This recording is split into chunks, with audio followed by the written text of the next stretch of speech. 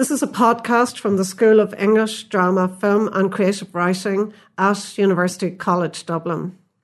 In this episode, a recording from a symposium dedicated to the work of the writer Eilis, Ni Dhuibhne, who taught creative writing in UCD for many years. The symposium took place in the UCD Humanities Institute on the 25th of January 2018 and was convened by Professor Margaret Kelleher and myself, Professor Anne Fogarty, on behalf of the School of English, Drama, Film and Creative Writing.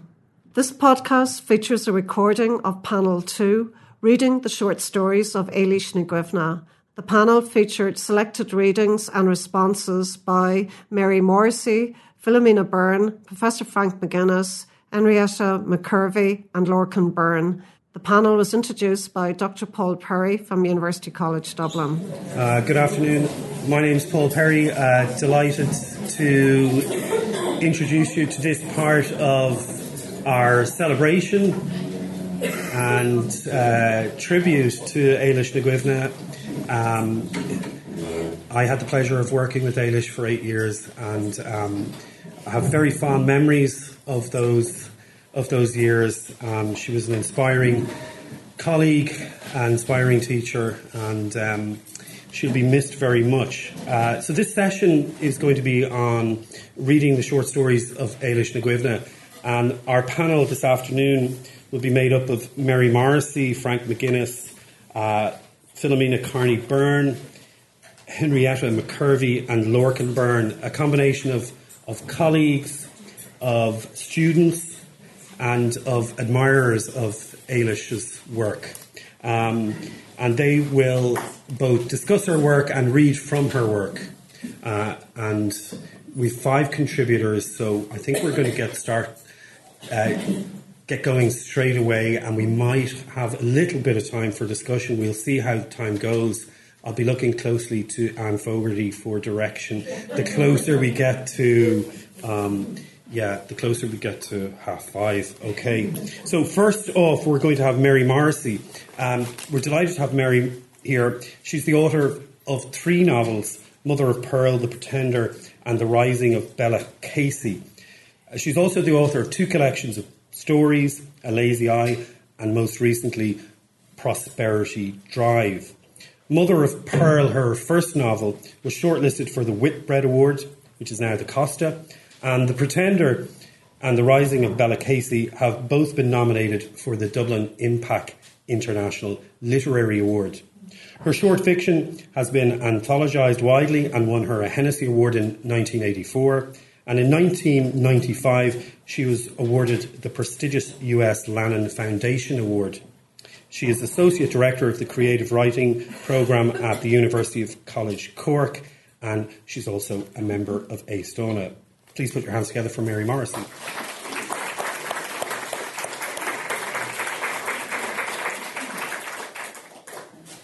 Hi there. Can I say first of all how delighted I am to be invited to contribute to this great day.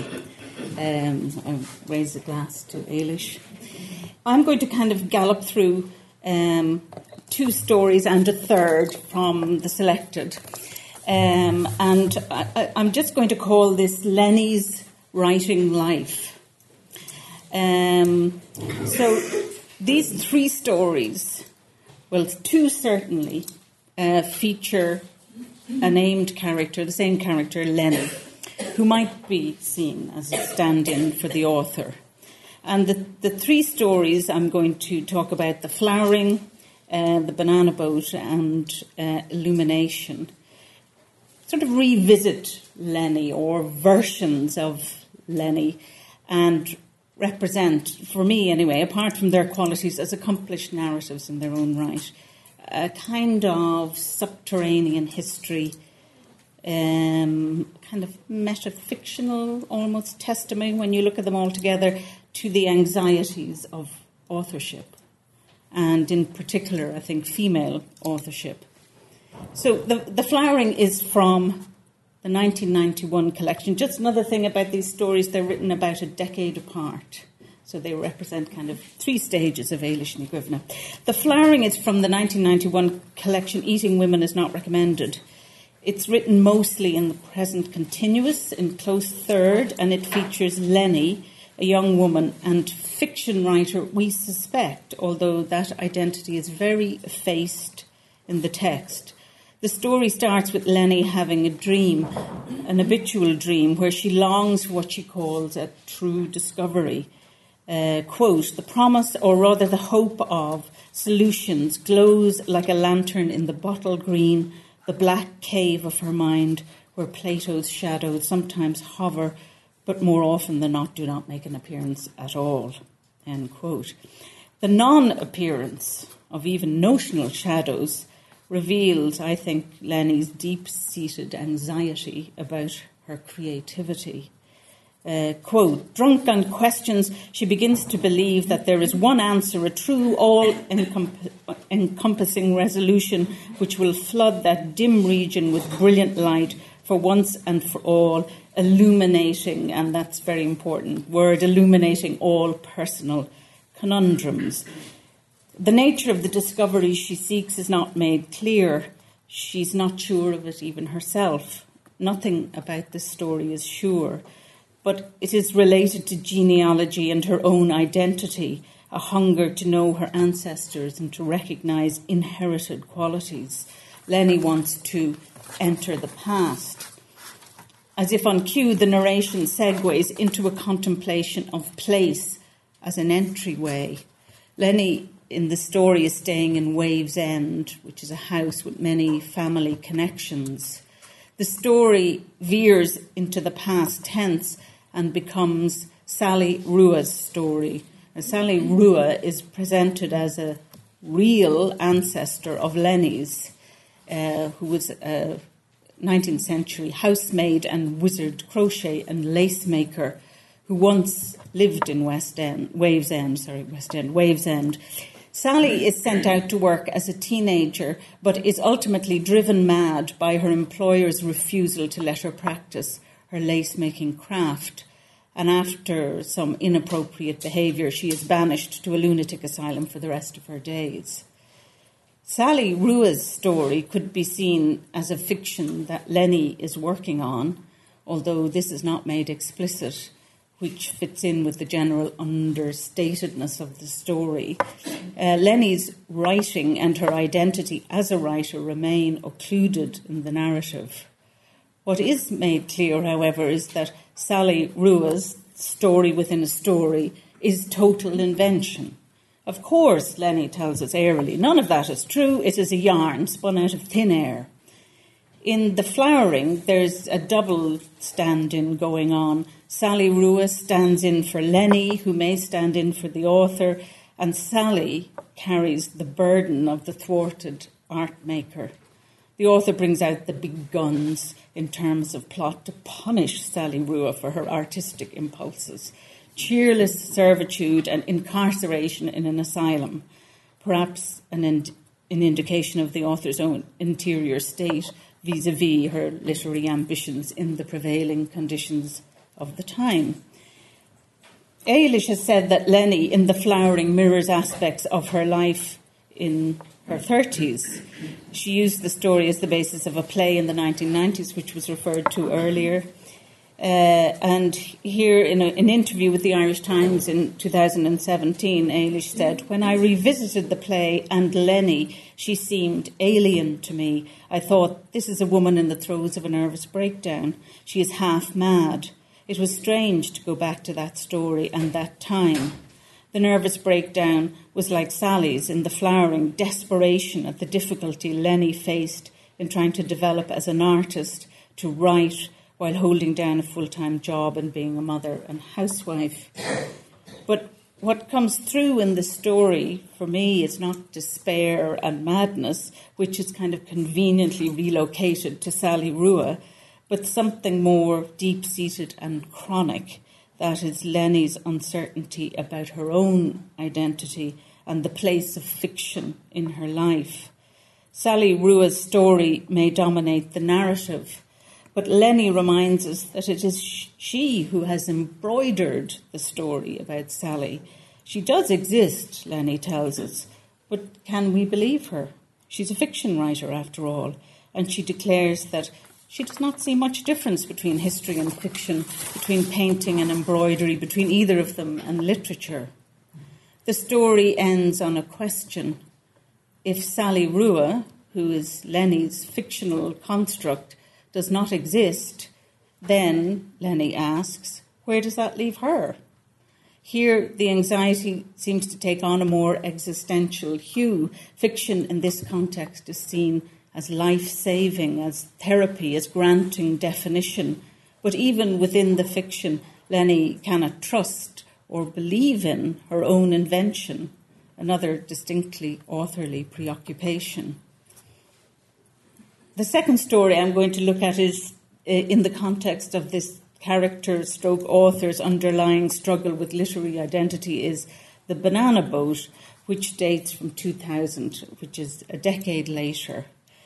In this story, Lenny is also a decade older, aged 45. She's on a family holiday in Kerry with husband Niall and two bored teenage sons, John, 16, and Ruan, 14. Family life is foregrounded in the story. There's no direct mention of Lenny's writing except when the family stop off en route to Tralee at her furniture shop to buy a table for Niall and her to write on. But the table is never bought because the shop is closed. However, although Lenny's identity as a writer is barely mentioned in the story, the narrative itself is peppered with secondary literary references which clearly reveal a kind of a writerly sensibility. So authors are constantly name-checked. There's Peg Sayers, there's Common Noun, there's Tommaso Crahon, there's Erskine Childers. And in relation to the plot, two very specific references are made to two short stories, Miles City, Montana by Alice Munro and The Widow's Son by Mary Lavin. So the story opens in an idyllic setting in West Kerry. This family are on their holidays. Although bad weather has been forecast, strangely, it never comes. Quote, it was so beautiful, this is Lenny speaking, it was so beautiful in this sunshine that you could believe it was real, she says. But despite that, Lenny is anxious. The stated reason is that she's a worrier by nature. Quote, the details of the worries vary from time to time, but the anxiety remains the same.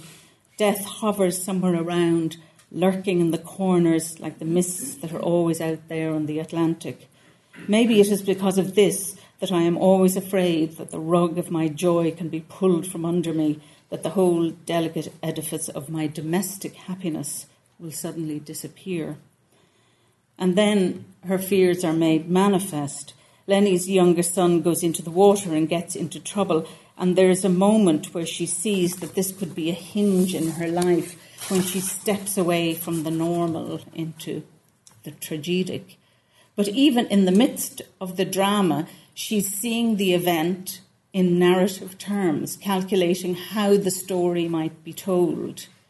Quote, I realise right now that there are two ends to the story of my day and the story of my life. End quote. Here she refers specifically to the Munro and Lavin stories. And anyone of a certain age will know The Widow's Son by Mary Lavin. It was on the Leaving Cert course 100 years ago. You know, it's a story with two endings. The eponymous young man is killed off his bicycle trying to avoid one of his mother's chickens. And in the second option, he saves himself and kills the chicken, but it causes such a rift between mother and son that he leaves home and is never heard of again. So, you know, in terms of a choice, this is like Hobson's choice for the reader. You know, neither of the endings is very palatable. Whereas both Miles City, Montana and The Banana Boat present only a binary choice, life or death, but they also explore the choices offered when tragedy has been averted. In the Alice Munro story, the narrator is a young mother on a long road trip with her husband and two small daughters. It's very hot, and the family stops in Miles City for a swim in a public pool where one of the children gets into difficulty. The parents are nearby but are not directly on the scene when the mother, acting on some intuition, senses that something is wrong and luckily manages to save the child. After the crisis is over, the unnamed narrator says, quote, "That was all we spoke about, luck. But I was compelled to picture the opposite. There's something trashy about this kind of imagining, isn't there? Something shameful, laying your finger on the wire to get the safe shock, feeling a bit of what it's like, and then pulling back." Sounds a bit like writing actually, Lenny's reaction echoes that of the narrator of the Monroe story. While rescuers go out to fetch her son from danger, she questions her instincts as a mother and perhaps also as a writer. Quote, "I had no intuition, just anxiety," she says. Both of these narrators, in the Alice Munro story and in Eilish's stories, are undeclared writers. In the only brief reference to what she does, Munro's character says, quote, "I wanted to hide so that I could get busy at my real work, which was a sort of wooing of distant parts of myself. I lived in a state of siege, always losing just what I wanted to hold on to," end quote. But the difference between them is that Lenny reaches for fiction in the heat of the drama, while Munro's character waits until the post-mortem. Tempered with the relief that her son is safe, Lenny's reaction is primarily literary.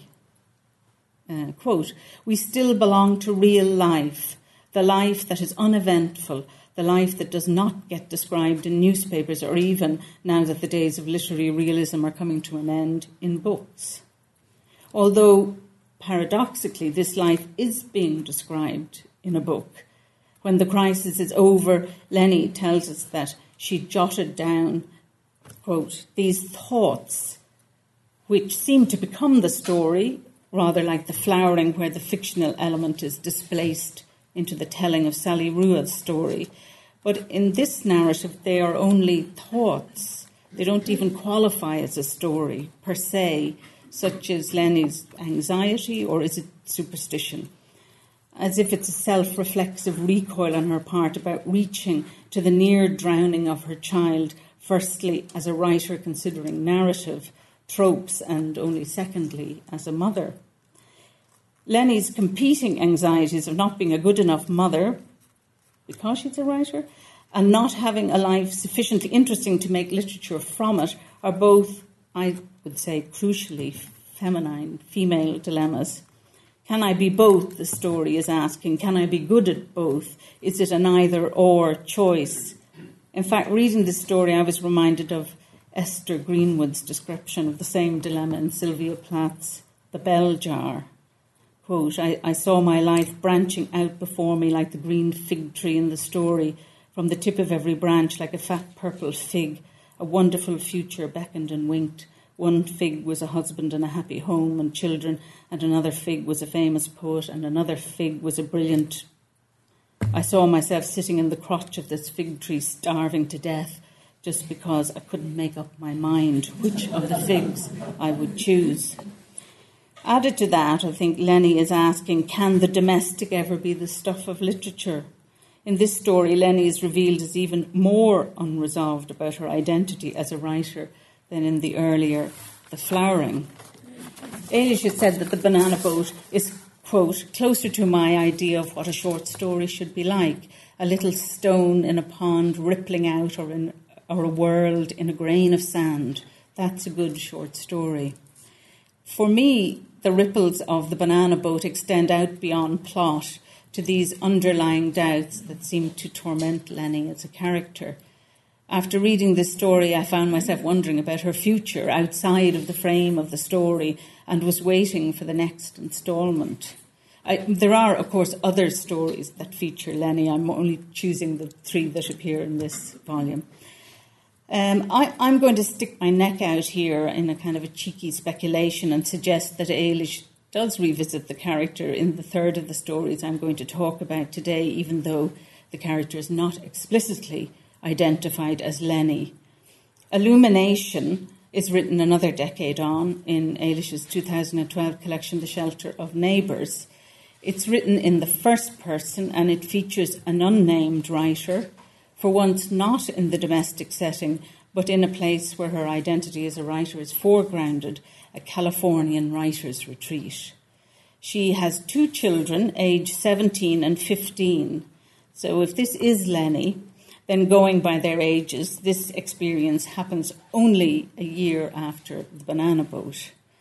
But despite having escaped the domestic sphere, although she mentions that her children wonder why she has left them for a month, she can't quite surrender to the freedom the retreat affords her.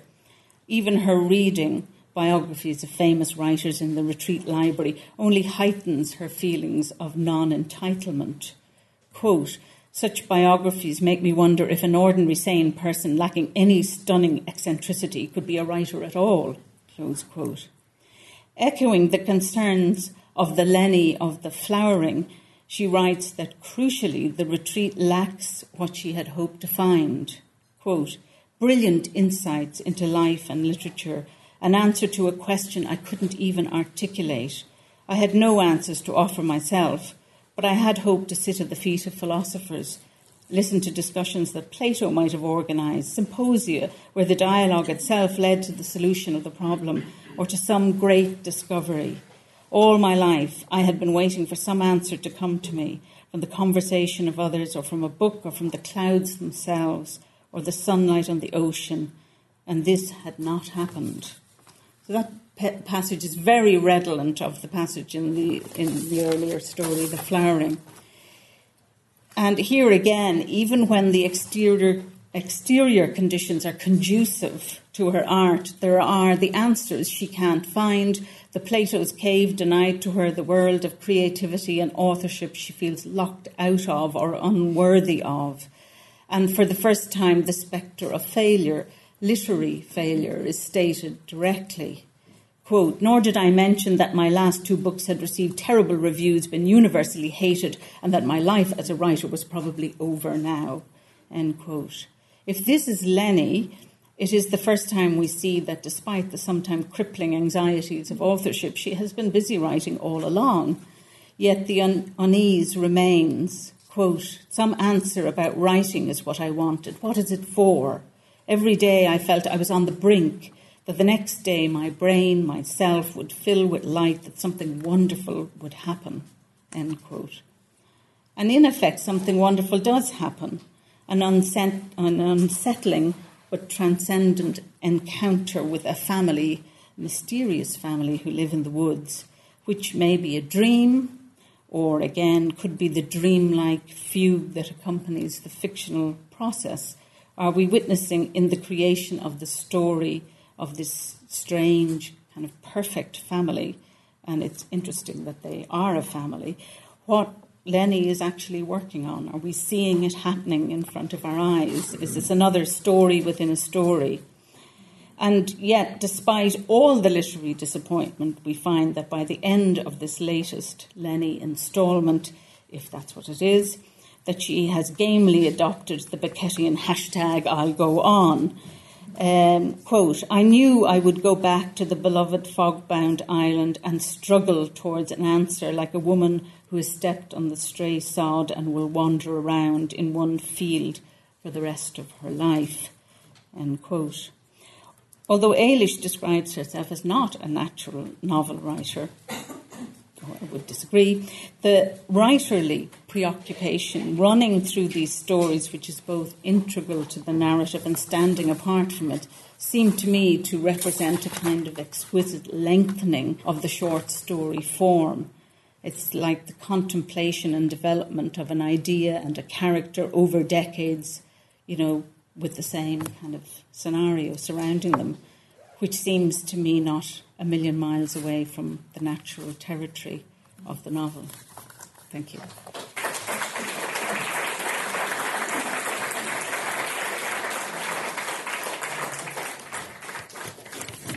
Thank you, Mary Morrissey. And if you'd like to hear more from Mary Morrissey on the novels of Eilis Ni Dhuibhne, she will be speaking about The Dancers Dancing at the Ennis Book Club Festival on Friday, March 2nd. And It's something I'm looking forward to very much. Our next speaker is Professor Frank McGuinness. Born in the county of Donegal, he is Professor of Creative Writing here at UCD, where he studied as an undergraduate and as a postgraduate with Eilis. He has written many plays, versions, films for screen and television, 5 volumes of poetry and 2 novels. He has just dramatised Oscar Wilde's De Profundis with Simon Callow, which Simon Callow performed at the Vaudeville Theatre in London early in January 2018. I'll give you Frank McGuinness.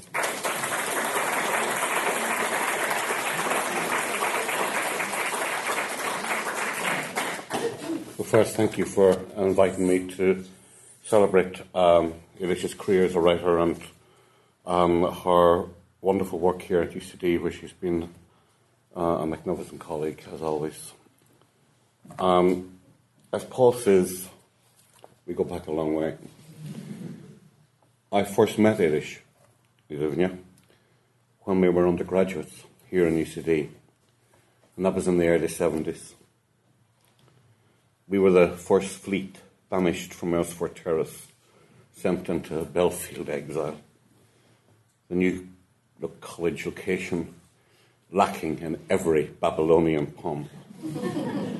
It was then a scary skeleton of a haunt, barely a tree in the vicinity, where really what one did for social entertainment was queue. Queue to enter the library of insufficient books, queue for the toilets where a figure of a woman wearing a veil indicate this was reserved exclusively for nuns. That is true. Queue for coffee that tasted of tea, and queue for tea that tasted like books which should have been in the library. We survived, the pair of us, cut as both are from tough Donegal stuff. Me from the garrison town of Buncrana, Eilis's father hailing from the Gaeltacht of Glenvar, a territory she has mapped with a raven's eye for detail. We specialise in English. English on its own, no second subject. Group 4, it was called then, and there were 8 of us that year. Old Middle English demanded half of our scholarly attention, and it's just to declare that we embraced the literatures of that period warmly, for we each chose to follow an MPhil in medieval studies as postgraduates. It was a tough call. We ended up completing, in that 2 years, a major thesis, a minor thesis. We sat 2 exceedingly demanding examination papers investigating medieval literature on top of those theses. And then we had to tackle 2 very hard linguistic evaluations, testing our proficiency in another language related to our research, Old Norse for me and Old Irish for Eilis. So top that in 2 years of study. 2 years of study, each of us on the most meagre of grants as we were managing to keep body and soul apart. It's accurate then to say that during the MPhil we were poor, but we were exhausted. Yet when it finished, finding paid work was a necessity. And the tough training, I'm happy to say, prepared us to brave anything, and we did. The consequence of this is that the love of that literature from that time, from that period, has never left us. Do I need to wonder why? For me, it has always embodied, as I hope it's embodied for Eilis, the closest, clearest demonstration of where I came from in this country. Our solid, deep loyalties, the intricate resolutions of love and hate, the shock and spells of lasting allegiances, valued so perilously dear in my local culture. For us both as authors, it authenticates the diversity of voices competing within a single story, a liberating awareness that the opposite of what is stated could also be true, that the blood that pumps the human heart has as well a superhuman capacity to bless us with the red radiance of joy or leave us in the spilt pit of sorrow and mourning. Those years studying that writing, in short, made us what we are, and weren't we lucky to have them, and weren't we lucky to have each other. We know one great woman, one great vital woman, stands at the core of Chaucer's poetry.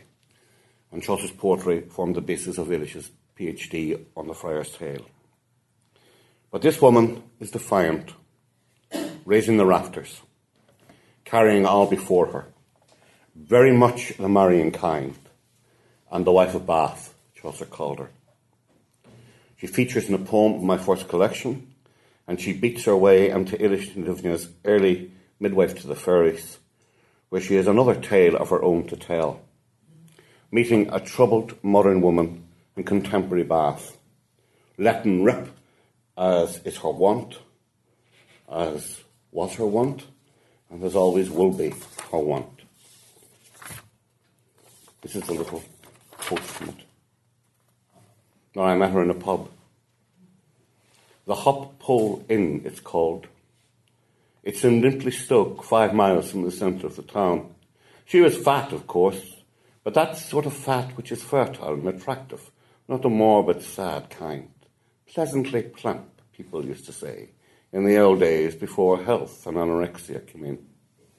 She'd a denim skirt, tight, and certainly short for someone with such thick thighs, red tights, a red sweater, the loose, long kind that's fashionable now, and always among students, but not so much among 40-year-olds.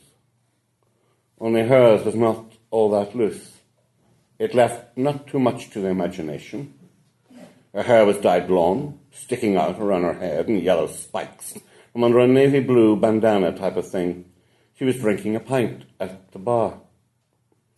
And what was I doing? I was alone, pussyfooting across the threshold, cat creeping into the inn, cavilling, apologising. To whom?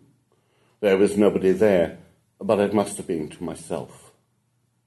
Then I had dim suspicion that something or somebody was missing, that I'd mislaid a thought or a time or a person, but I was damned if I could remember what I'm getting so absent-minded. Yes, I eat half a banana a day for the potassium, which is great for the memory, preventing or starving off senility in most, but not apparently in me. What those bananas do for me is they make me fat. Yes, love, she turned to me, and I realised she was the barmaid. After all, though on the wrong side of it. A pint of bitter. What do you mean? You don't drink pints and you don't drink bitter. As a matter of fact, you don't really know what bitter is, except in the north of Germany, when it's definitely something else and plural, and if that were that, then you would certainly not order it. She heaved herself off the stool and went in behind the counter, drawing a pint of oaky liquid in a few seconds. So efficient, so quick, so much less a pain in the ass than the beer I'm used to. On holiday then? Yes, I said after a pause. And then, remembering Johnny, I asked, what's a holiday? She answered nonchalantly, search me. I've never had one as such. Oh, pilgrimages, voyages, yes, holidays, no.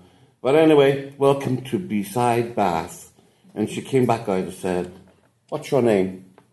Oh, I paused again. Maureen, I said, I think. It was the first name that came into my head. Because when I was 3, the girl who lived in the house next door and was 5 and tall as a tree and lovely was called Maureen. She had long hair, brown in colour, and ate nothing except celery. All this I knew, but not my own name. I'm Alison. Hello, Dame Alison. They call me, I know. And I did. Tell me, have you always kept a pub? No, of course not. I didn't need to in the old days. Merry England. I had a husband to support me then. One husband? 5, 10, 100, what does it matter? They don't support me anymore, so I run a pub. Don't own it, naturally. I'm just the manageress. Well, it should suit you. You're the personality for the job, I guess. Oh, sure. Jolly matronly type, that's me. I can do it as well as the next, but the fact is, it doesn't suit me at all. What I fancy is ambling around on a stout mare, going on trips abroad or at home, having a chat. You can have chats here, though, can't you? Or in between the washing up, I can. I used to leave all that sort of thing to Bert, but poor old Bert, he kicked the can. Yes, poor old Bert. You should get a dishwasher. I have already. Like a husband it is, does all the easy things and leaves the messy ones for me. Tell me, I settled myself comfortably in my seat, which was a deep tweed cushion. Tell me about Jankin. What happened in the end to him and you? Oh, I'd nearly forgotten about him. It was long ago. He was a student. Oh, a clerk he was, of Oxenford. Is that the one you mean? You know him? Sort of. He's written a lot about the Church Fathers. Yeah, he was a great one for the books, old Jankin. Or young Jankin, I should say. God, he was half my age, even then. But nice hair he got. I fell for his hair, put up the books for the sake of that. I thought you fell for his legs. Oh, them too. Men's legs, my word. I haven't seen legs like that in 300 years or so. At least it feels that long. They're out of fashion, such a pity. I can't agree, I must say. And I considered legs white, black-haired, skinny and white. Black-haired, fat, grey-white like flour and water paste. They weren't the same, the legs I knew. No, not at all. You know men's legs now, how they're thin and all. It's from covering them up all the time. If men had their legs out like we do, they'd be a lot fatter, they would. They used to be much fatter. Even his. Well, his weren't so much fat as shapely. That's what I liked about him. Actually, as he walked up the aisle, I could see the legs then. Golden brown, covered with fine hair like the sun danced on. The way sun dances on lots of water, on little summer waves. The legs walked along an aisle, disembodied. Was that in the Abbey? Well, that was it. On the altar, Johnny, fat around legs, in his blue jeans, screaming, I just want to touch it, let me touch it. No, it wasn't in the Abbey. At least not the one you're talking about. Beside the pump room and all. Lord, no, I wouldn't have been seen dead in that neighbourhood even then.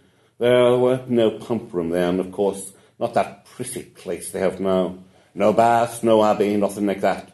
Just a nice little tavern and a few washerwomen. Very civilised, really. I can't stand that place now. It's a bit Jane Austen-y. Oh, you can say that again. One woman I could never take, Jane Austen. Silly bitch, man, crazy. Well, she seems less interested than you were, in all fairness. Well, maybe I should have said she was husband mad. The only thing in life was husbands, as far as she was concerned. She never even got one. Weren't you obsessed with husbands yourself? I was more interested in getting rid of them. Besides, because I had them. 1, 2, 3, 4, 5. Once I caught a fish alive. I knew what they were like. Not Jane. It was all pie in the sky as far as she was concerned. Well, at least she did write and analyse the situation a bit. There is somewhere a pen rusty, an ink will dry, a quire of paper lying unopened in a drawer. Did I read it all? Did I read it? Did I read of it? Did I see it? Is it mine? Or some other woman's? Or every woman? And so it goes on. Suffice to say, Dame Alison Eilish's story is still, as Chaucer so beautifully lets her tell us. I was young and full of raillery, stubborn and strong and jolly as a pie, young and full of raillery. Pretty accurate edition, doesn't it? Pretty accurate. Thank you very much.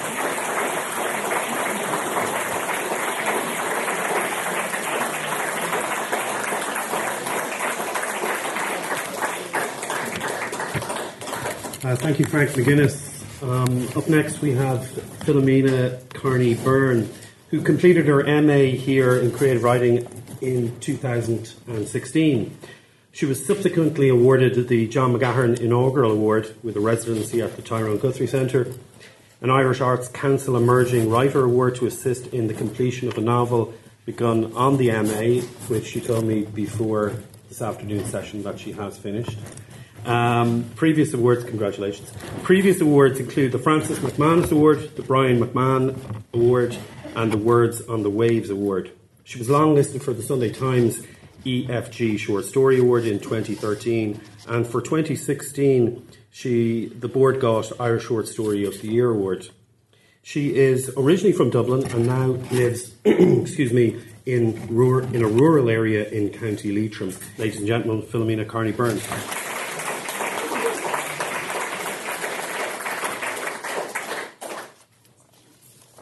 Thanks. Lovely to be here. Thank you for organising it and for inviting me. I had to decide between my favourite stories as a writer, try to pick one. And I just want to mention some of my favourite ones that they've been mentioned already, but these are how lovely the slopes are, in case people haven't read them. They're just fabulous. The Day Elvis Presley Died, and The Moon is Clear, The Horseman's Near, New Zealand Flax, The Coast of Wales. But in the end, I went for a story, one of my favourites as a writer. In fact, when I read it first, before I was a writer, it sort of went under my radar. And when I went back to look at it, it's amazing. So I'm going to read from The Banana Boat, which is in the Pale Gold of Alaska. So what I'm going to do is I'm going to say a bit about The Banana Boat, why I chose it, then read a piece from the beginning to give the flavour of the story. Mary's read some excerpts from it. Then I'll make some more comments, and then I want to read the last page and a half, which are spectacular. So, firstly, to say something about categorising writers according to general principles, according to archetype. That's actually something I quite like doing. So I'm always interested to see if I can name the daemon or the god to whom a particular writer owes allegiance. Chekhov, for example, seems to me to embody the archetype of the psychologist. And there are times when his stories read almost as case notes, although they're extremely insightful case notes, of course. John McGahern might embody something of the priest. At times, there's the flavour of the ascetic or the canonical about his work. Or maybe McGahern is a stonemason working in granite. However, it seems to me that in the first instance, writers are divided into two overarching categories, which I'll call the shamans and the scientists. As a writer, the shaman aims to present the experience itself, whereas the scientist presents their reflections, observations, and commentary on the experience. Shamanic types excel in evoking the intensity of sensations, feelings, and thoughts as if they were happening right there and then. And I'd put Dennis Johnson, George Saunders, Jean Rhys, Zora Neale Hurston, and possibly James Joyce under that umbrella. Scientists, although they may invest time in presenting the experience, will additionally furnish us with their lethally accurate observations, their cool assessment and naming of what happens in life. They will say clearly, this is what this is. I'd put Chekhov, Jane Austen, Alice Munro and Flannery O'Connor under this heading. It's hot versus cool, perhaps, visceral versus insightful. One reports primarily from within the experience, the other from without. And obviously there's usually a bit of both going on, but one or other archetype will tend to predominate, I think, and the story will depend on this for its effects. I see Eilis Ni Dhuibhne as operating primarily in the second mode, that of the scientists. Part of the reason I chose the Banana Boat is because the concerns that are reflected on are the most essential. Mortality, the illusions of safety in our transient and fragile lives. How slender the difference between states of tragedy and states of taking for granted that we're all okay. I was a student of Eilis Ni Dhuibhne on the MA course here, and on a number of occasions I heard her give a succinct prerequisite for every story. Something happens. But to whom does the something happen? The obvious answer is to the characters or character in the narrative. But of course that's not the real answer. The real answer is that something happens to the reader. Usually we have something happen to the character in order that the reader is impacted. This generates the tension that keeps us glued to the page. However, I chose Banana Boat partly because in this story, although there's nail-biting tension throughout the 22 pages, actually nothing or very little happens to the characters. Almost everything that happens in the Banana Boat takes place in the reader. The other reason I chose the story is because of a dramatic switch close to the end. when the mode swerves from a gently shamanic evocation of how the day is going for the narrator into fully fledged scientific mode. Here's how the story goes. A woman is on holiday in Kerry with her husband and their 2 teenage sons. The boys are at that awkward age when they can be unsatisfied by everything. The weather is lovely. One day, on a trip to the beach, the younger boy, Ruan, goes out on a paddle boat, while the rest of the family swim, sunbathe or read. At one point, the narrator becomes anxious that Ruan might have drowned. He hasn't. They go home. She reflects on how lucky they are. So how does this become such a tension-filled experience for the reader? How is it that in the reader's mind a tragedy has taken place, as if it has happened to the woman in the story and as if it has happened to the reader? Partly we are lured further and further into imagining the tragedy that doesn't happen by the incremental introduction of what-ifs as the narrator describes the day and the daily underlying awareness she has of life's fragility. She repeatedly describes something exquisite, usually in nature, then adds a qualification.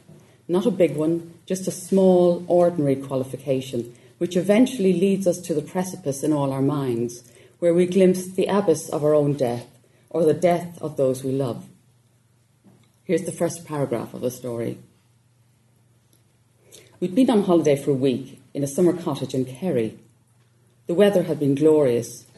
Every day the sun shone, blessing the landscape. I'd been sunbathing on golden strands, swimming in clear blue water with views on each side of moss-coloured hills rolling into the ocean, or walking on lanes lined with flower-studded ditches, purple self-heal, blue sheep's bit, everywhere the brilliant yellow of dandelion and buttercup. The typical outdoor sound had been the buzzing of bees. It had been a honeyed landscape and a honeyed holiday. Here's the beginning of the second paragraph. Our 2 teenage boys had not been enjoying it very much, however. And there's the first introduction of a small, ordinary tension in the use of the word however. Here's the opening of the third paragraph. One thing was clear. This would be one of our last holidays as a family. Next year, they would probably refuse to come with us. And there we have the introduction of the theme of loss, as plain and ordinary as children growing up. As they set out on their trip, the husband Niall asks the narrator, "Did you turn the oven on?" "Yes," she says confidently. But then she goes on to say that the question has made her very uneasy, and that in fact she is a compulsive worrier. She says that the worries vary. "I worry about money, pensions, the future. I worry about my elderly mother. I worry about Niall, who is also elderly or getting there, older than me. That he could become ill, that he could die, is always an idea conducive to a good old worry." She goes on page 159 in this book. "Sometimes I think that this must be the root of all the worries, and this is the reason why I cannot be quite at peace. We're having a wonderful life together, just as we're having a wonderful holiday, when we forget that the boys are hating every minute of it. But I am somehow conscious of the threat of mortality putting an end to it all. Death hovers somewhere around, like the mists that are always out there on the Atlantic, sweeping towards us on the wind. Maybe it is because of this that I am always afraid that the rug of my joy can be pulled from under me, that the whole delicate edifice of my domestic happiness will suddenly disappear. The structure of our secure, contented life seems to be held together by some magical charm. But I worry that at any moment that charm may lose its subtle, intangible power. Maybe that is it. Or maybe it's much simpler, that I'm premenstrual or premenopausal." The day trip goes on. The younger boy goes out in the hired paddle boat. His mother sees him paddling out beyond the younger children. She has a swim while Niall and her older son read and sunbathe. Everything is fine. After her swim, she lazes on her beach towel, eavesdropping on some women chatting nearby. Then it's time to go, time to get Ruan from the paddle boat. Page 170 in this. I look over at the boats. At first I can't see Ruan, then I catch sight of him. He's moving out again. He seems to be cycling faster than previously, and soon he's going out further than he went before. He passes the last of the big paddle boats and is out among the windsurfers. Then he passes them. He's beyond the mouth of the bay, well past the curve of the beach. He is out alone in the sea, on his surf bike, still moving quite quickly. Eventually, she gives in to her anxiety and runs to the lifeguard, who's sitting in front of his hut. "I think my child has got carried out to sea," she shouts at him. There's some confusion. There's an offshore wind sweeping surfers out of the bay. They can't establish if Ruin is with the lifeguard on the banana boat or not. It appears not. Right here, as she waits to find out if they can locate her son, the narrator describes something of how she is. This is page 173. "I'm not shaking. I'm suspended in a sort of jelly. The water is full of happy children and fathers, paddling around, laughing and having a good time. The beach is golden with its holiday makers, its bronzed boys and girls, its bikini-clad mothers passing on recipes for vegetable bake, its toddlers making sandcastles. Normal life, and I am a part of it still, but only just. I'm on the edge of a cliff. In a minute, I could tumble off and fall into another kind of life altogether. A life of pain and tragedy, loss and mourning, funeral arrangements. If. The long aftermath of life without Ruin. Unimaginable. It happens. One moment a family is cocooned in the happiness of normal life. The next it is elsewhere, in another land or another ocean. It happens in a few moments. Those are the few moments I'm in, the liminal time between ordinariness and tragedy, also of an ordinary kind. To others it will be so ordinary and instantly forgettable, while for me it will be the tragedy, the raw edge of the unimaginably terrible. Parents never get over it. I have seen it, I have heard it, I know it. Then Ruin is found and they head for home in the car. And now in the last 4 pages of the story, Ni Dhuibhne does something enormously risky. This, as I said earlier, is the other reason I chose Banana Boat. She brings in 2 other stories, the ones Mary mentioned, both, as I see it, written in the scientific mode. The Widow's Son by Mary Lavin and Mild City, Montana by Alice Munro. Ni Dhuibhne describes these 2 stories and says what she thinks of them, which is a great pleasure for the reader, especially if they happen to be stories one knows and loves. In both stories, as in Banana Boat, there are mothers and children. In both stories, there's a description of a child dying and of a child who nearly but doesn't die. However, and this is what makes Banana Boat stand out in its accomplishment, in Ni Dhuibhne's story, there is no description of the drowned child. He and his tragic death haven't happened on the page, not spelled out as in Munro and Lavin's stories. The tragedy exists only in the mind of the reader. In Mild City, Montana, Alice Munro, as I see it, exemplifies her archetypal sub-role of storyteller as philosopher. Mild City is a terrific story, one of my favourites, although just close to the end there might be a little smidge of philosophical obtuseness. In reading The Widow's Son, we see Mary Lavin in her archetypal role as judge. Much of the power of Lavin's stories come from this role, I think. There are so many examples where her characters are judged and found sorely wanting. I often wonder whether in reading her work there's something of an illicit thrill for the reader, or this reader anyway, in the sheer power of her condemnation. But now, just when you think Banana Boat is ending, Ni Dhuibhne forges on for another page and a half, in true scientific mode. And this, to me, is the most important and significant section of the work. It's here, I think, where we glimpse the archetypal subcategory that Ni Dhuibhne is in. I'd call storyteller as alchemist, because like the old alchemists, she takes the base metal of ordinary living, and through a process of repeated distillation, she transformed this material into the gold of insight. What's particularly striking is the clarity of the insight presented. There's not a word of obtuseness here, and the delicacy and compassion afforded to her characters, so fragile in the face of their mortality, and indeed afforded to all those mentioned in the work, both in and beyond the narrative. We're left at the end of the story asking how. How did she do that? And now I'll read the last page and a half. As we went along by Ventry Bay, I remember the day we had found the kitchen full of smoke. accidents.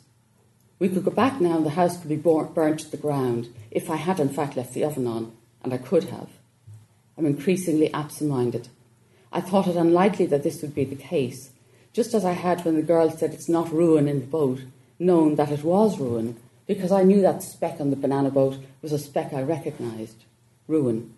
I felt that we still belonged to the lucky section of humanity that does not fall over the edge, usually. We still belonged to the charmed circle that may get an occasional premonition of disaster, but does not actually experience it head on. And sure enough, as we turn into the long grass of our field, it's clear that the oven was not left on.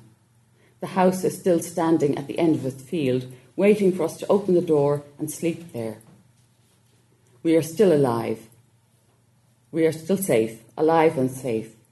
We still belong to real life, the life that is uneventful, the life that does not get described in newspapers, or even, now that the days of literary realism are coming to an end, in books. The protected, ordinary, uneventful life, which is the basis of civilization and happiness and everything that is good, the desirable life. We still belong to the part of life that is protected from danger by its own caution, by its own love, by its own rules, by its own belief in its own invulnerability, usually. But how reliable is that usually? In a minute it can be swept away on a freak wave, on an offshore wind, by a fast car or a momentary lapse of concentration. It is precarious and delicate, our dull and ordinary happiness, seeming sturdy as a well-built house, but as fluttering and light as a butterfly on a waving clump of clover. As ephemeral as that, as beautiful and priceless. Ruin's close shave happened on the 16th of July, 1999.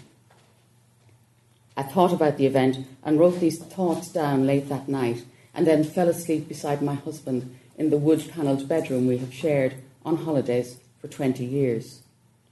In Fairfield, New Jersey, John Kennedy Jr., his wife and her sister were just taking off into the sunset in their Piper Saratoga 11 HP on their way to a family wedding in Martha's Vineyard, the famous holiday resort 5,000 miles from Dingle on the opposite shore of the Atlantic.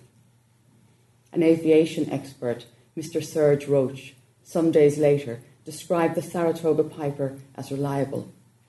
By then, the newspapers were full of speculation about what had happened and why John Kennedy Jr., his wife and her sister were at the bottom of the ocean.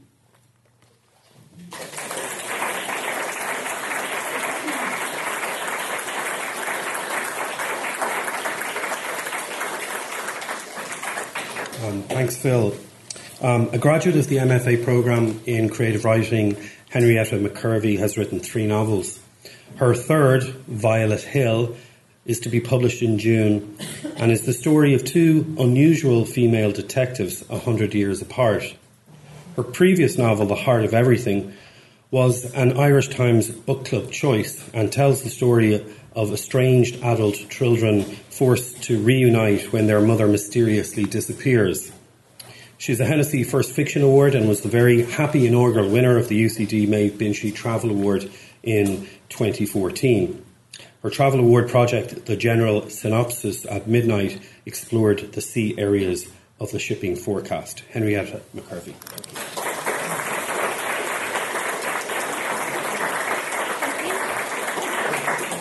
Thank you. Thank you very much for inviting me. It's lovely to be here. A couple of things I've heard earlier on, particularly about Eilis, about your chronicling of the Celtic Tiger and society, reminded me of an article I saw last week about Detroit. And in an effort to combat the narrative of Detroit, which is of decay and race riots and violence, the current mayor, who's an Irish-American man, has hired a chief storyteller. That's the job title, to rewrite the story of the city. And I saw that article and I thought, that man's job is to give voice back to the people and back to the neighbourhoods and back to the city. And I thought to myself, we already have that person. We have you. I've chosen the story The Pale Gold of Alaska. It was first published in a collection of the same name in 2000, which was selected as a notable book of the year by the New York Times, and is included in the Selected Stories, which was published last year. The story takes us by ship first on the Maid of Erin as it sails from Liverpool to New York. From there, we move to Philadelphia and then Montana and finally the Klondike in northwest Canada.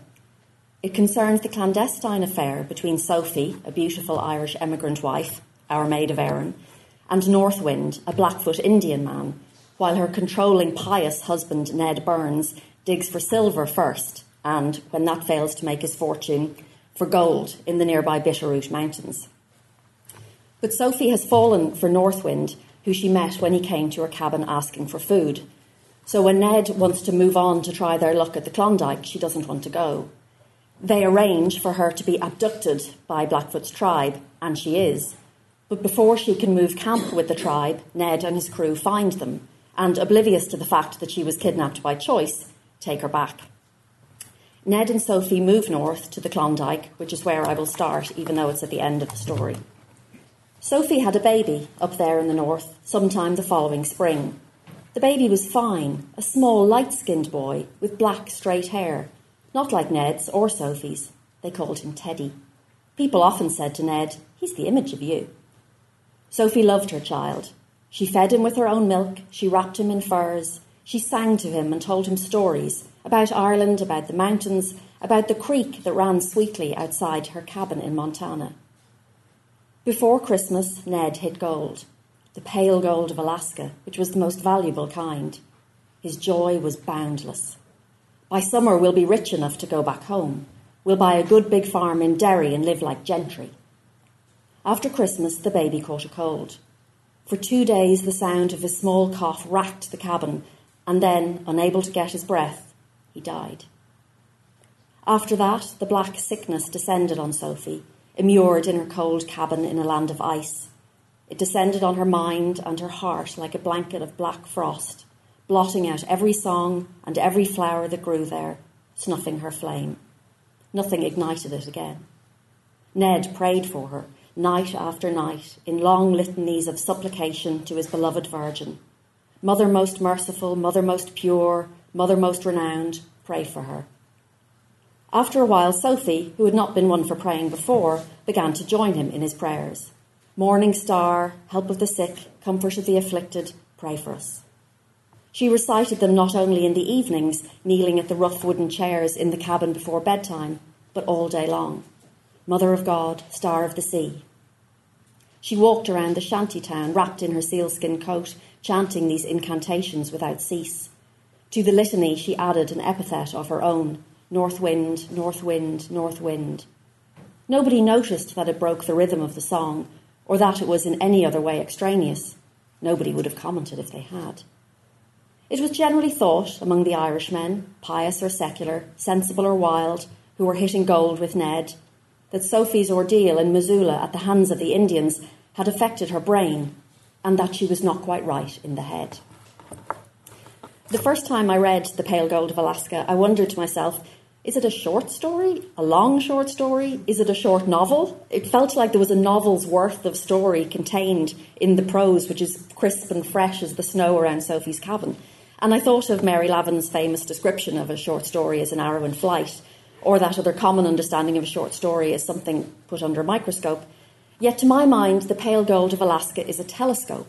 It captures the perimeter of an entire world and holds it in its hand for us to examine under a light that captures details with an intense clarity. Sophie travels from Donegal and then to Liverpool and then to America. She and Derryman Ned meet for the first time on the voyage and are engaged by the time the ship docks. Being a maid from Erin is exactly the future her sisters, Sheila and Winnie, have planned for her, just as for themselves, and they are disconcerted when she refuses to accept this fate. From the outset, we know that reality not matching the idea or the desire is key within the story, beginning with Sophie's sister Sheila's reaction to her first sight of New York. Soon she would be in America. America! It was a word she had carried in her head for a long time, a word, a dream and a hope shining in her eyes, encouraging her heart. But it was not something her mind could encompass, now that the moment of landing was drawing so close. America. The word becoming land and lights and buildings in front of her eyes. Too abruptly it had appeared, in the end, after all the voyaging and imagining.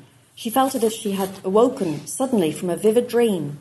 She tried briefly to cling on to it before it vanished completely, before reality rushed in and blotted out the picture she had carried in her head for most of her life.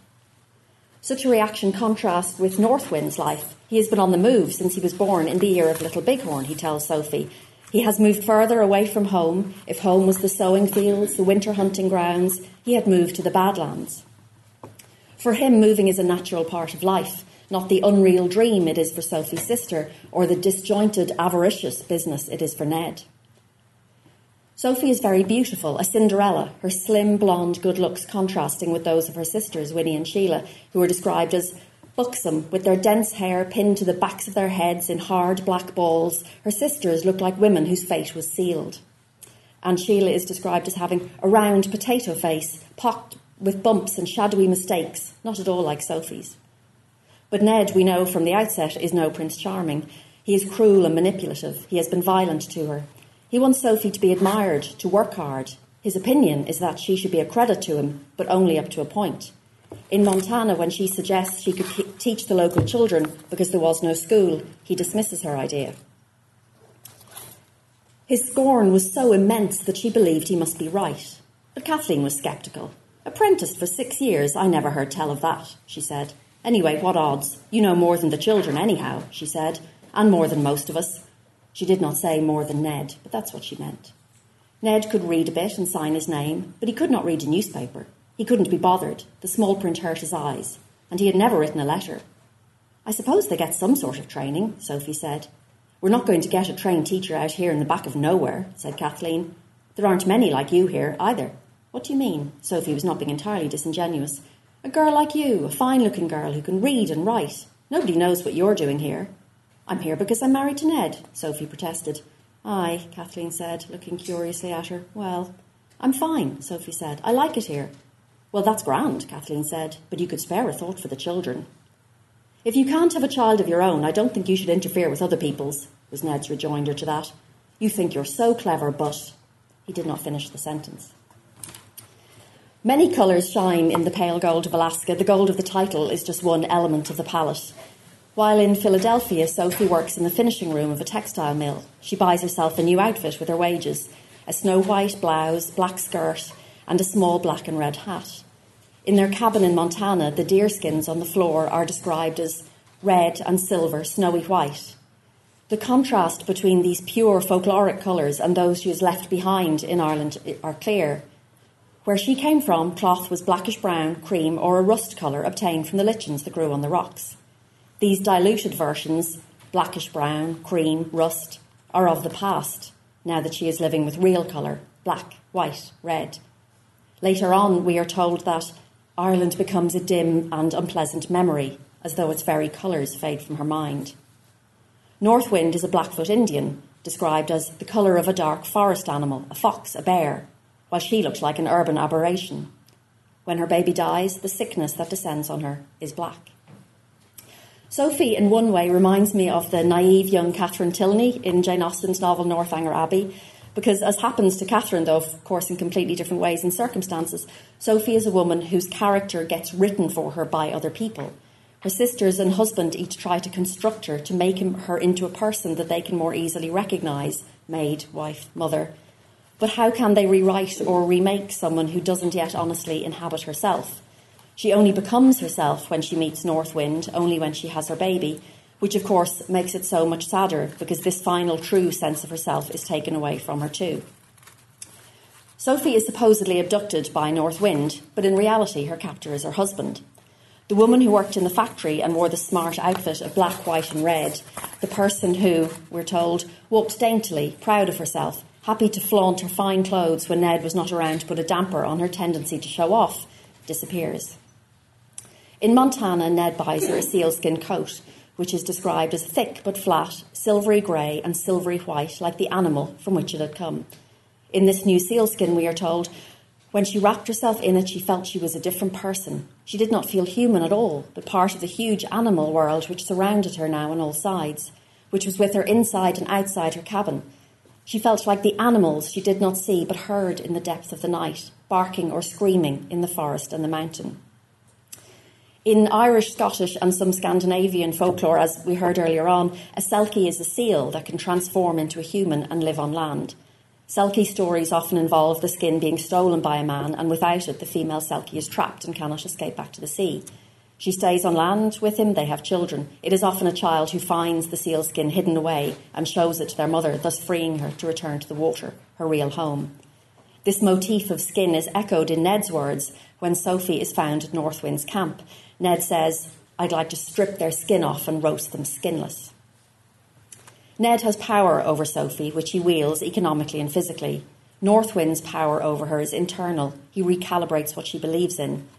When Ned first tells her he wants to go to the Klondike, that only the white, light blonde gold of the snowy Arctic will be good enough for America, we can see her inner balance begin to tip sides. It seemed to her that her life had become a balancing act as she moved from east to west, choosing the lesser of two evils all the time. Ned was better than Sheila and housework in Philadelphia. Being alone in a cabin in Montana was better than working in a factory in Philadelphia. Now going to the Klondike with Ned was supposed to be better than staying in the cabin here. But her judgment was faltering. She could no longer weigh up one choice against another and see quickly which was the best. North Wind had skewed her power to do that, had taken away her ability to distinguish black from white, silver from gold, bad from good, good from better. "There isn't enough money, you can't stay here." "If I taught the children, they'd give me food and fuel," Sophie protested weakly, but knowing as she said the words that they were true, she could stay here on her own and survive. "Don't be silly," he said firmly. "You can't teach anyone." "What if the gold in the Klondike also turns out to be the wrong kind?" "It's the right kind, and I'm going to get it," he said. In spite of his experiences, Ned had not changed. He was still always convinced that he knew exactly the right thing to do. The pale gold of Alaska reverses Selkie folklore. North Wind abducts Sophie in order to physically and emotionally free her. Her sealskin coat exemplifies the world she really wants, the world of the wilderness and North Wind, but it is an illusion. The traditional escape route for a Selkie, a child finding the coat and returning it to its mother, suggesting that a child can be an agency of change for its mother, is lost to her, for her baby is dead.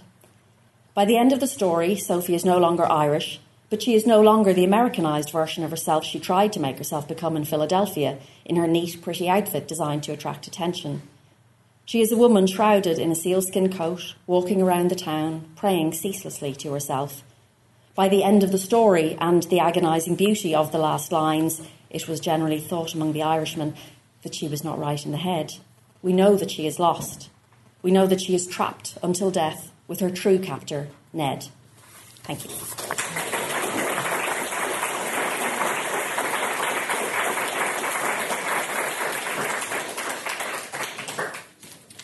Thank you, Henrietta. Our final speaker this afternoon is Lorcan Byrne. Lorcan is from Bray, County Wicklow, and he graduated from UCD in the 1970s with a BA in English and French and a higher diploma in education. He spent most of his working life involved in secondary school education and on retirement returned to UCD in 2015 to study for an MA in creative writing. His short stories have been shortlisted for several awards, including the Hennessy Emerging Fiction Award and more recently in 2017 the Column to Bean International Short Story Competition, the Doolin International Short Story Competition and RTE Radio 1's Francis McManus Award. Lorcan Byrne.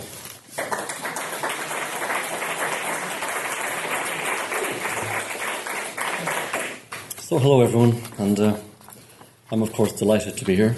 I was really thrilled to get the email from Anne Margaret asking me to take part today, so to recognise Eilish's contribution to UCD and her career in general. So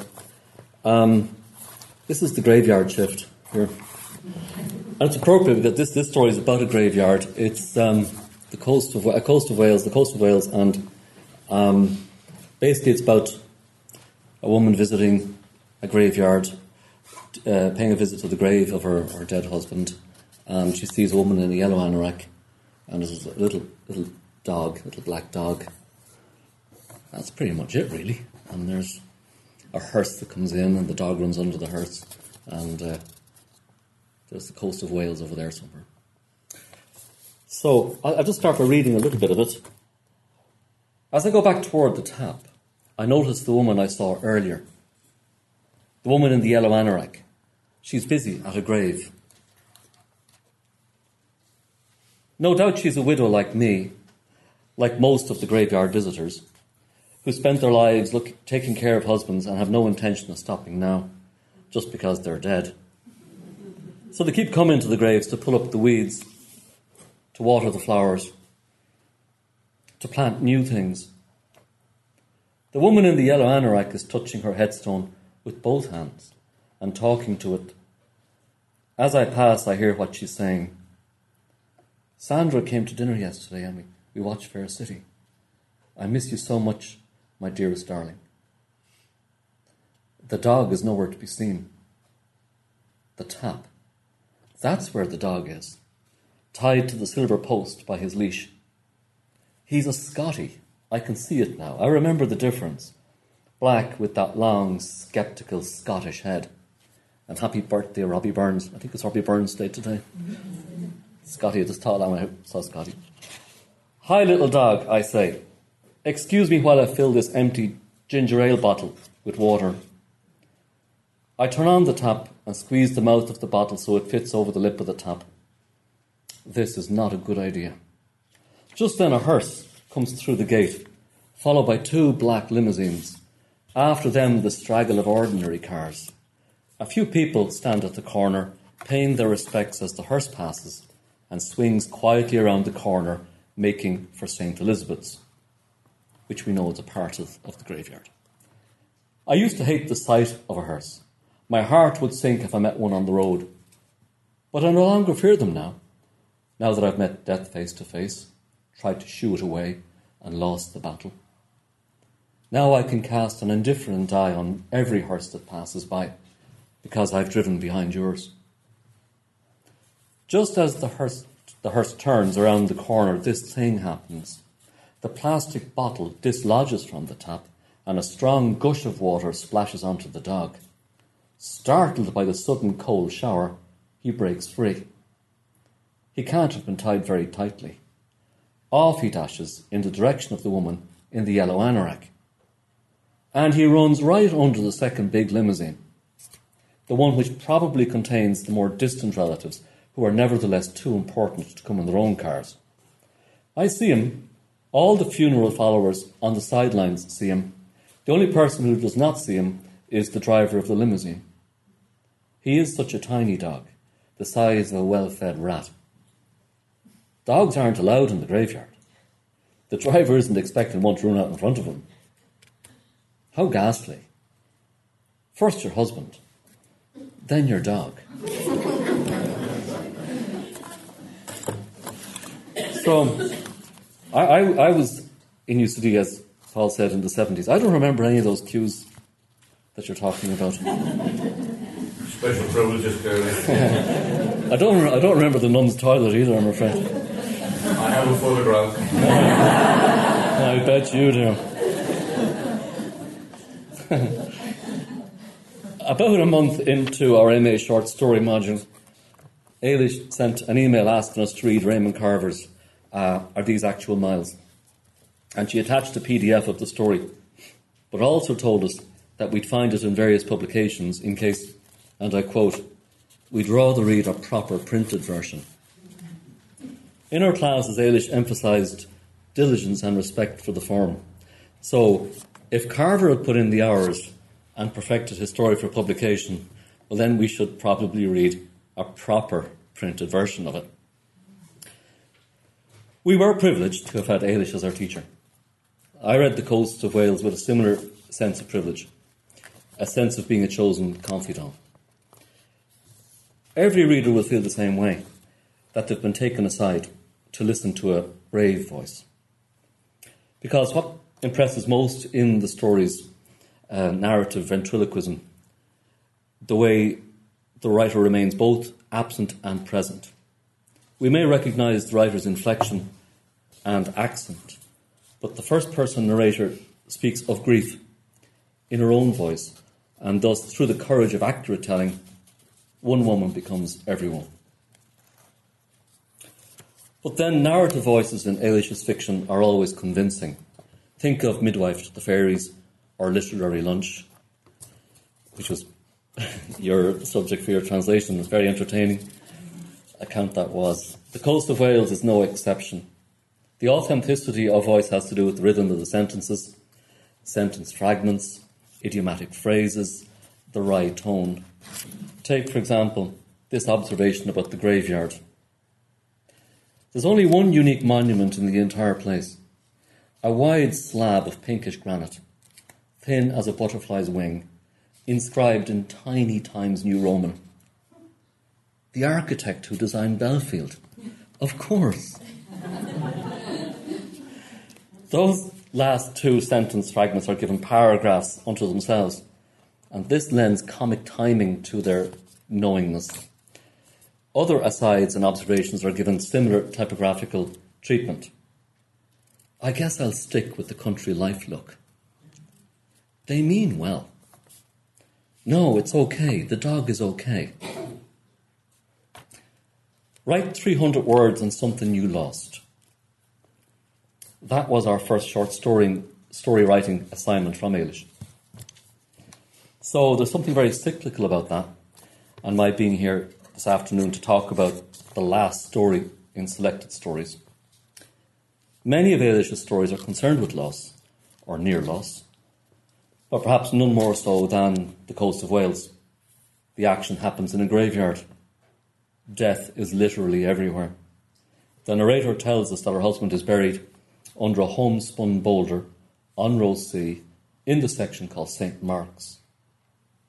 She draws us near with a confidential you, and as if she were standing at her elbow, advises in a voice laced with irony, quote, to keep a close watch on your plants to make sure they don't decide to consign them to the skip before they're dead. The narrator's dead husband is also addressed as you, and the reader eavesdrops on her conversations with him. The depth of their love and the pain of her loss are evident in the honesty of her longing. It would be great, I read from the story, it would be great to have just one more dinner so I could tell you about all that's been happening. Relay all the comments, the sublime, the absurd, the in-between. Inevitably, one was reminded of that Derek Mahan line, at the heart of the ridiculous, the sublime, because both are in evidence here, as so often in life. On the one hand, we have that Scotty dog who resembles a jellyfish after a hearse runs over him, and on the other, this character who has met death face to face, tried to shoo it away, and lost the battle. So in this story with its small dog and headstones, Eilis gives a nod of acknowledgement to Chekhov and Joyce. It was during our class discussion of the former's lady with the lapdog and the latter's the dead that we explored this theme that's come up so often this afternoon, the importance of liminal zones, those boundaries that exist between worlds, fences, seas, stairways, forest edges. And as the critic Jacqueline Fulmer has observed, attentive audience members can spot out of the ordinary moments in fiction where slippage between this world and the other world may exist. In The Coast of Wales, a hearse comes through a gate and enters a graveyard, that antechamber to the underworld. And behind that graveyard lie the Dublin Mountains, and in front of it there's a railway, and beyond that lies a wide expanse of ocean. So many of the key moments in Eilis Ni Dhuibhne's stories occur at such interstices. We think of Sally Rua in The Flowering, fascinated by the hair on the fence, a few days later losing her mind. Or the teenage boy, Ruan. I've decided he must be the favourite character in all your stories. How often has he been mentioned today? In The Banana Boat, scrambling out of Tralee Bay after nearly drowning and returning to this ordinary, protected life. In The Coast of Wales, the narrator stands within shouting distance of the underworld, yet draws comfort from what lies beyond the Irish Sea.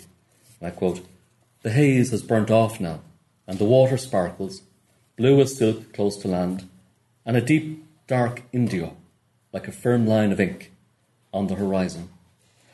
You can't see Wales, but it is there all right."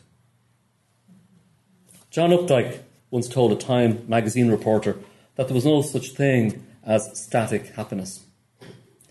Happiness is a mixed thing, he said, a thing compounded of sacrifices and losses and betrayals.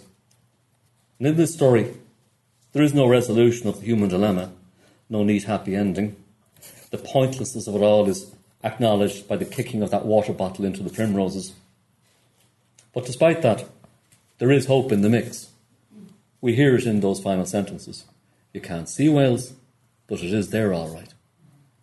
Wales, the land of luck where the woman narrator and her husband conceived their first child. A land that lies beyond illusion. There is also life-giving poetic power in the story's words, in the attentiveness to detail, the use of colour and contrast. How often can we read descriptions as accurate as these? Crimson primroses and tulips, the precise pink of dentures. The rich, eggy yellow of the Dublin mountains. The woman in the yellow anorak touching the headstone with both hands. The brash senetia. The weary chrysanthemum. The empty ginger ale bottle. The details are so precise they become completely unique. That tap attached to the slim silver post can only belong in that graveyard. And that deep, dark indigo, like a firm line of ink, colours a moment that will never come again. And attentive readers will wonder about that Scotty dog. Has the terrier dug through the earth from the night time of the dead to intercede in daylight on behalf of the living, to deliver a message of survival? But then again, he's a black dog and he runs away from water. So is he a puka paying a visit to the 21st century? And what about the crimson primroses? Despite their ominous hue, they are first flowers, flowers of new beginnings. And all those other colours on the writer's palette, bright and dark, calling to mind both Easter and morning. The yellow gorse, the woman's yellow anorak. Eilis is fond of yellow. The withered flowers, the ivy-covered wall, the purple senetia.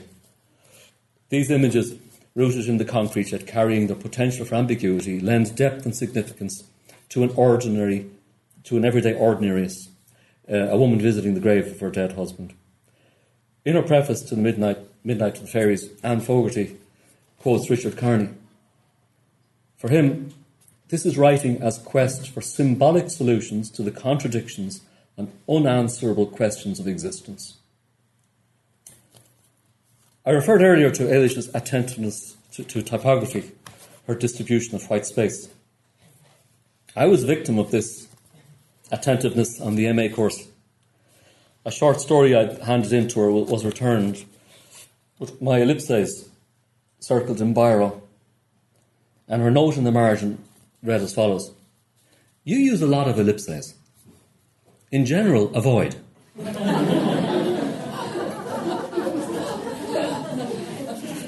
Now, herein lies the danger of asking a student to give a talk on a teacher's story. I went and counted all the ellipses in selected stories. Guess how many there were? 18. That's only 1.5 per story. So Eilis, given her practice, is what she preaches. She abhors tricks, and after all, ellipses are often showy attempts at kind of a false tension or suspense. So I get that. She never hides from readers anything they need to know. Jack Kerouac, we're worn out. We've all heard him, but his well-worn advice remains opposite. He said, "To write well, you must be in love with your life and accept loss forever." On the evidence of the coast of Wales and her entire creative output, Eilis Ni Dhuibhne is a writer who not only courageously accepts loss and resolutely loves life, but also invites her readers to do the same.